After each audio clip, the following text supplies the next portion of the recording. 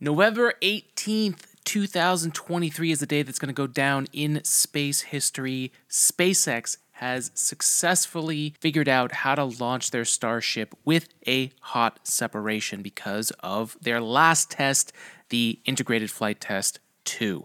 We're going to talk about what that mission was, how it compares to that first flight test where we saw it go out of control, never separate, and then eventually blow up. The launch pad was a disaster, and one scientist ended up doing some research comparing it to a volcanic eruption.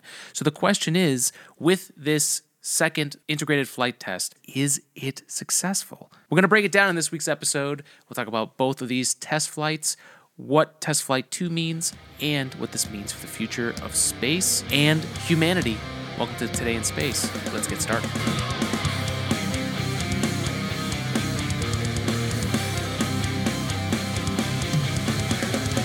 All right, folks, welcome to Today in Space. I am your space science podcast host from the East Coast, Alex Giarfanos, and today we're here talking about Starship. So just in case you're new to Starship or you're just trying to wonder what is this thing that we're talking about here, Starship is the world's most powerful rocket. Now, before that, it was the Saturn V.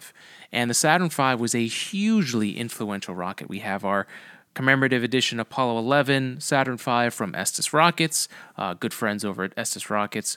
Look out for a giveaway from us, thanks to them, this holiday. But regardless, the Saturn V allowed us to do so many things, and it got us off Earth, right? It got us onto it was the first time we got human beings on to step foot on another world, thanks to the Saturn V. And those times where this was created were tumultuous and chaotic, but it brought a whole new era of spaceflight and humanity, and for a little while there, some peace. But today, the Starship is the next big thing. And with double the thrust of the Saturn V, the Starship is a beast. One of the things that's really interesting about Starship is that it's made completely with stainless steel, which is not typically what, if you ask like a classic aerospace engineer, they would want to use some crazy alloys like titanium and aluminum, but SpaceX has decided to go with stainless steel. And there's a lot of reasons, but it's going to make it a heavier rocket for, every bit of stainless steel that's put in there. It's just heavier than any of those other metals. So it's a massive rocket which needs a lot of thrust, and there are 33 Raptor engines on board that provide that thrust from the booster, and then there are engines on board the Starship that will help bring it from orbit. And the thing that they tried this time for Starship was the hot separation test, and we'll go into that in just a second here. But Starship has the ability to send human beings across our solar system, right? Not only to the moon, where it's going to help NASA astronauts with Artemis 1 land, it's also going to be possible to bring people to Mars, which is one of the things that SpaceX was designed around. The whole reason SpaceX exists is to make life interplanetary, and the Starship is the big ticket for that. And one of the major advantages of this technology with a ship attached to a booster, similar to the Apollo era with the command module, in here, the command and landing module are together. And there's enough room on here for tons of cargo and people, which means it's not only your spaceship, it's also your home while you're there. So this can just be a colony that goes around and flies and lands and makes fuel and makes repairs and goes to the next place. It can do all of that. The booster just helps us get off of Earth. And once we get off of Earth, pretty much anywhere else we would send humans, we've got a pretty good scenario with less gravity, which means less problems dealing with landing and getting off that planet. So we just got to get to that point, and the Integrated Flight 2 was a huge step towards that reality. So let's break down what happened in the first flight test so that we can compare success with the second. All right, folks, before we dive into this Starship stuff, just a quick check-in. How you doing? The human, how are you? We talk about often the human factor here. It is the holidays. It's Thanksgiving week. Shortly after that, we've got a whole slew of holidays from Hanukkah to Christmas and others, the New Year. There's a lot going on. Lots of family, lots of commitments. So stress levels will be high, and you'll probably, if you're a caffeine drinker, be drinking way more than you usually do. And I would highly recommend Magic Mind. Magic Mind is a new sponsor of ours. I am now introducing Magic Mind into my full regimen, and it's just so nice to have a little bit of the edge come off stress-wise. I'm a little bit more focused. I have a little bit more patience because of that, because I'm more confident that I'm going to have energy later on, which, as we know, whether you're down in sugar or energy drinks or coffee, there is some kind of crash at some point, and especially when you feel like you need it, which is the time you're usually reaching for more. So what I would recommend, go to magicmind.com if you're looking to give yourself that little extra edge and a little bit healthier way to get your energy, your productivity. It's the Magic Mind Productivity Shot. Magicmind.com, Today in Space 20, you get 20% off. And if you want to jump in, there is a subscription discount. And the cool thing here is that the Today in Space 20 code stacks onto that. So for your first order, you could get up to 56% off if you go for the 30-day, which is what I'm on now. I would say go give it a try. If you're looking to change a little bit up, do it before the New Year's resolution, right? If it really is something that you're looking to help change, be a little bit healthier, have a little bit more energy, and just less of those crashes and less of the jitters and dehydration, magicmind.com. Go check them out. They've been a really good sponsor, and it's, like I said, has become a whole new part of my routine for my human factor here. So we hope you get to find yours and you find some peace and some productivity and some love this holiday season. So much appreciate everyone's support, and Magic Mind is a great way to not only support the podcast, but to help support yourself and your own human factor. Happy Thanksgiving, everybody. Let's get back to the show. All right, so Integrated Flight Test 1 was the first fully integrated liftoff from the pad that Starship ever had. So the booster and the Starship stacked together, working together to get off the launch pad. Now, again, like we said, it's a massive rocket. It's the tallest rocket that exists right now, and it's the most massive. So it's going to take a while for it to get off the pad. So when you see that first flight test, it seems like it takes forever, and that's normal. They don't want to put full thrust at the beginning because you could just destroy everything, and you can always throttle back up once you get off the pad. The other thing that happened with the integrated flight test, it made a huge mess of the launch pad. And we talked about in the intro that a scientist did research on the volcanic eruption, and that was Dr. Phil Metzger. And he was on X, Twitter, and was asking after this for people in the area to take debris samples. And he put together some research that essentially shows that the thrust uncontrolled into the launch pad that launched boulders and debris was equivalent to a volcanic eruption, which is really wild. And while obviously there's an environmental impact, it literally impacted the progress that SpaceX could make. They destroyed the pad. And part of the reason why some of the engines may have not worked as Starship lifted on the first flight test could be directly related to these boulders being uncontrollably jettisoned from underneath Starship. And so there was a lot of work that needed to get done. But in 6 months' time, they had a new booster, a new Starship, and they had iterated on the pad, a water-cool steeled plate that we'll talk about in a second here. But the pad was destroyed. The ship and booster didn't separate, so they had to be triggered by the auto abort to blow it up, and they didn't have all of the engines fire. So for a first test, it's amazing, but it also opened up a lot of questions and obviously a lot of work for the SpaceX teams to fix things. So obviously they had to work on the pad, but they had to take whatever data they got from this test flight and readjust thrusts, which also would affect all of the propellant loading and procedure. Everything around getting Starship there had to be looked at and revised so that things could be done better next time. And they took 6 months and came back with an amazing test. And there were a lot of things that they fixed. But let's talk about some of that here in our IFT2 breakdown. So for the second test, this was a Saturday morning after it had been delayed throughout that week. As they were getting things together, they actually had to decouple Booster 10 and Starship 25 after they had already static fired and assembled them.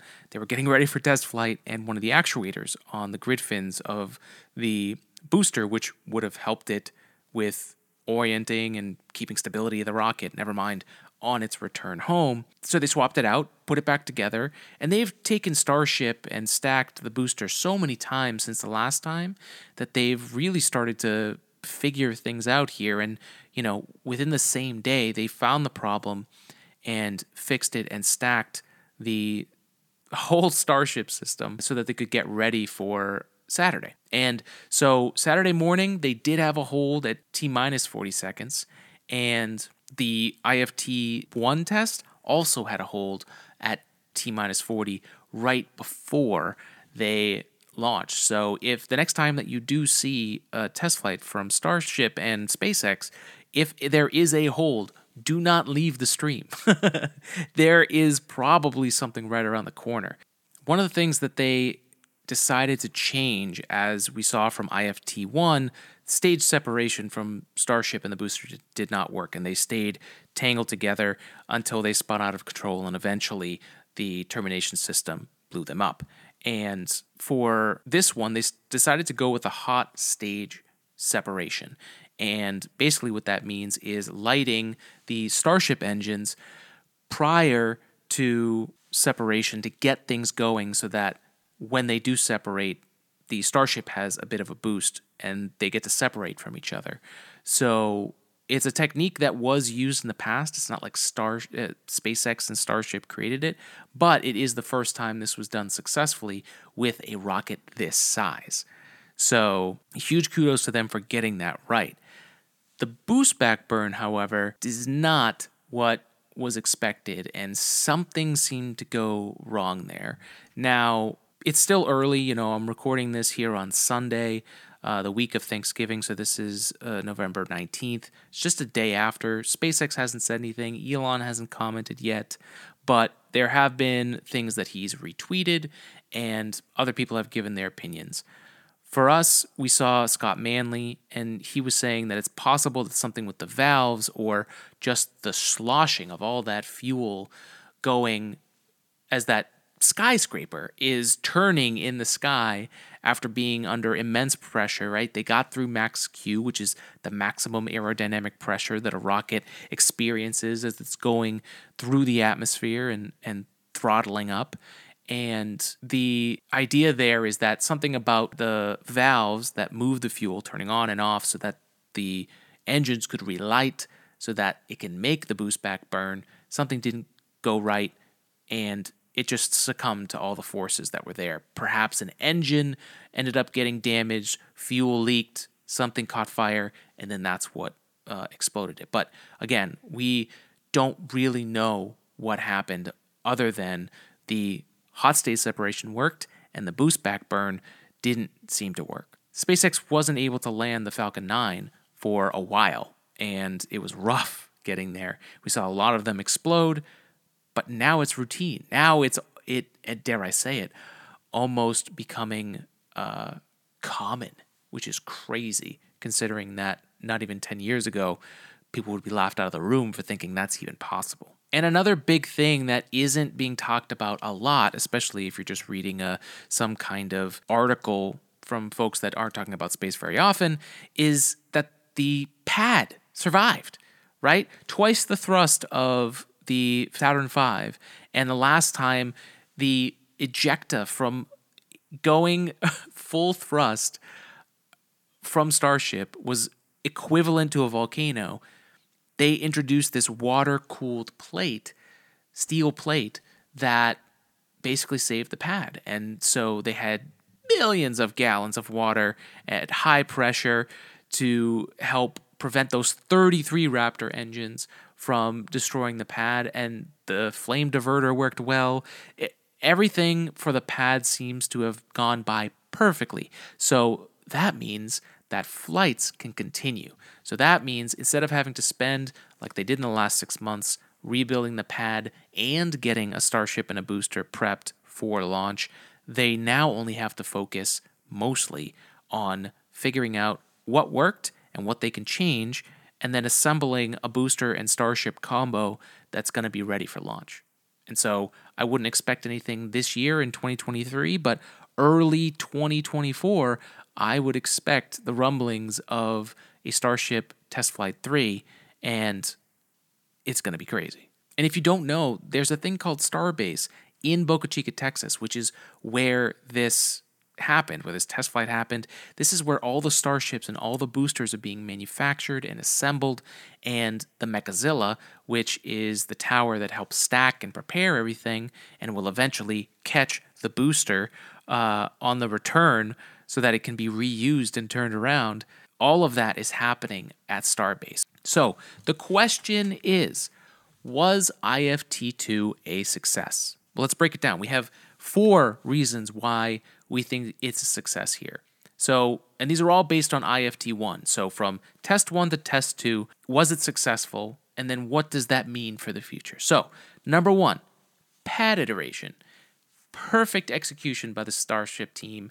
They showed us images a little while ago of a single steel plate, water cooled, with one of their test stand Starship engines. So one engine, they were able to show that the steel plate was fine, and then they were able to apply that to the 33 engines and create a system and a flame diverter under the pad, which worked flawlessly. So that is just a beautiful piece of iteration and engineering solution, and just fixing the problem from last time, which from an environmental perspective, a safety perspective, and even from a, rocket efficiency, every bit of mass that you're blowing out of that hole from firing those engines is less thrust that you're going to get out of an efficiency. You're burning fuel, you only have so much of it, and you've got to get off the ground and accelerate. So knocking these rocks off and not having a surface for that thrust to be fully used, like they did with this metal cool steel plate, is not good. So they fixed the pad, which means now Starships can launch more regularly, and it means that the pad won't need work, which means they can just focus on developing Starship, which is what we need them to do. Compared to the first test, all 33 engines fired this time, so that means that they've figured out the dynamics of these wild engines, these Raptor engines, and the whole integration of fueling, methane and oxygen, and getting ready for launch. They had a minor hiccup, a minor pause, and they went back to T-minus 40 twice. But before 9 a.m. Eastern time, we had a launch, and it went great, especially compared to the last one. So huge success there. The hot separation technique can work. That's what this showed. Starship separated and glided on its way further into orbit, was able to light its engines, and looked great. That worked. They did a great job with that. Now, the boost back burn, obviously we know that's got to be fixed, and they've got to figure out how to orient this skyscraper in the sky with these engines and making sure all the fuel that the engine needs to execute that maneuver is given.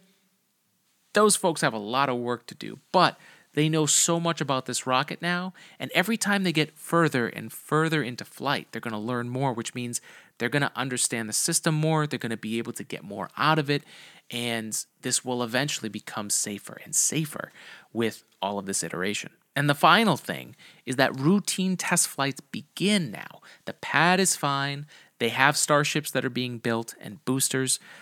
They're going to start selecting them, putting them together, see how they mate, make any kind of changes that they need to the Starship system from the last test flight from IFT2. this is the beginning of a new era with Starship testing, and we're so excited for it and pumped for it, and what that means for the future. Right now, the development of this is going to help these missions that are already planned happen, like Dear Moon, where all of those artists with Yusaku Maezawa, Tim Dodd, the everyday astronaut, is going to be on there, and along with a whole bunch of other people. They're going to be launching. The Artemis mission is going to eventually use the Starship as the way that they're going to land on the moon and then return back to Earth. It is the human landing system that's first going to be used for Artemis. And that's going to be huge. And then there's also the Polaris missions, where eventually a Starship mission will be used for them. And they'll continue to keep testing, and that's only just the start. Routine missions to the moon could be possible, and then eventually a mission to Mars. So there's a huge, huge future potential for what humanity can do in space, and it is very different than NASA, right? And I think that's good. That's what I'm thankful for on this episode, is that, this is nothing against NASA. NASA is a government agency. It cannot fail. The last time it failed, it almost killed the space industry with the space shuttle, right? When those two disasters, Columbia and Challenger, happened, they set back the space industry. Understandably, humans died when it was routine. So NASA is under such extreme pressure that something like what SpaceX does, which is fail fast and learn faster, the iterative process, visibly failing with everybody, to then get to the next step, that is something that NASA is just not built today to do. But NASA can be in balance with a company like SpaceX. Look, the last space race, and the reason we had to shift to the space shuttle, was because the space race was originally a military budget, right? The Saturn V brought us to the moon. It also helped us start relations with the USSR and Russia in a whole new way at the time, the Apollo-Soyuz mission. And it also allowed us to build Skylab and the beginnings of the space station. So the reason that it died was because public interest died, and there were other things that were going on that money could be spent on. And NASA didn't have that military defense budget anymore to put into developing the program. So what is going to help maintain when public interest goes away, when things out of NASA's control happen and the winds of progress change? What is going to keep space progress going? And for me and this podcast and many other people who've been following along, SpaceX is one of those answers. While it's crazy, right? We get to see them blow up rockets, and there's certainly a different energy with that. It's good because there's a balance between NASA and SpaceX. SpaceX is working with NASA and for NASA and providing technology for NASA. So it's a win-win in so many different ways, and there are so many other companies who are now doing the same thing. It's reinvigorated the space program here in America. We now have the ability to send our own American astronauts into space on American technology, on American soil. That was not the case 10 years ago. And it could have been the end of the space program in this era if it hadn't boomed at the right time. And a major part of that is the innovation and the iteration and the guts of the SpaceX teams. And we're super thankful that those folks exist, that a company like SpaceX exists, and that NASA and them are working together so that we can make progress and not be stuck behind political reasons to go to space and appropriating the right funding. If there's these billionaires that want to put money into going into space and they have good engineering and they have success, I say go for it. And in the meantime, we can start to build a better world if we have something to look forward to. And I think that's what Starship is something to look to the future in this crazy time and dream bigger and think bigger. And, what a perfect example of challenge, right? IFT-1 in many ways could be looked at as a failure. They destroyed the pad. They had a whole bunch of what you could consider environmental damage. Their rocket didn't separate. They had to blow up their rocket and then recover all that debris. And they had all of those challenges of the FAA getting all of the things checked off, and the organizations needed to get the license for the next test. It was a crazy 6 months. But they figured it out. And not only that, they fixed so many of the things that were problems that are not a problem anymore, like the launch pad and all 33 engines firing. The hot separation technique unlocks orbit for Starship now. And now we're on our way to routine tests for the first time. So this is a hugely important day in space, and we're super thankful for all the people that are involved in making this happen.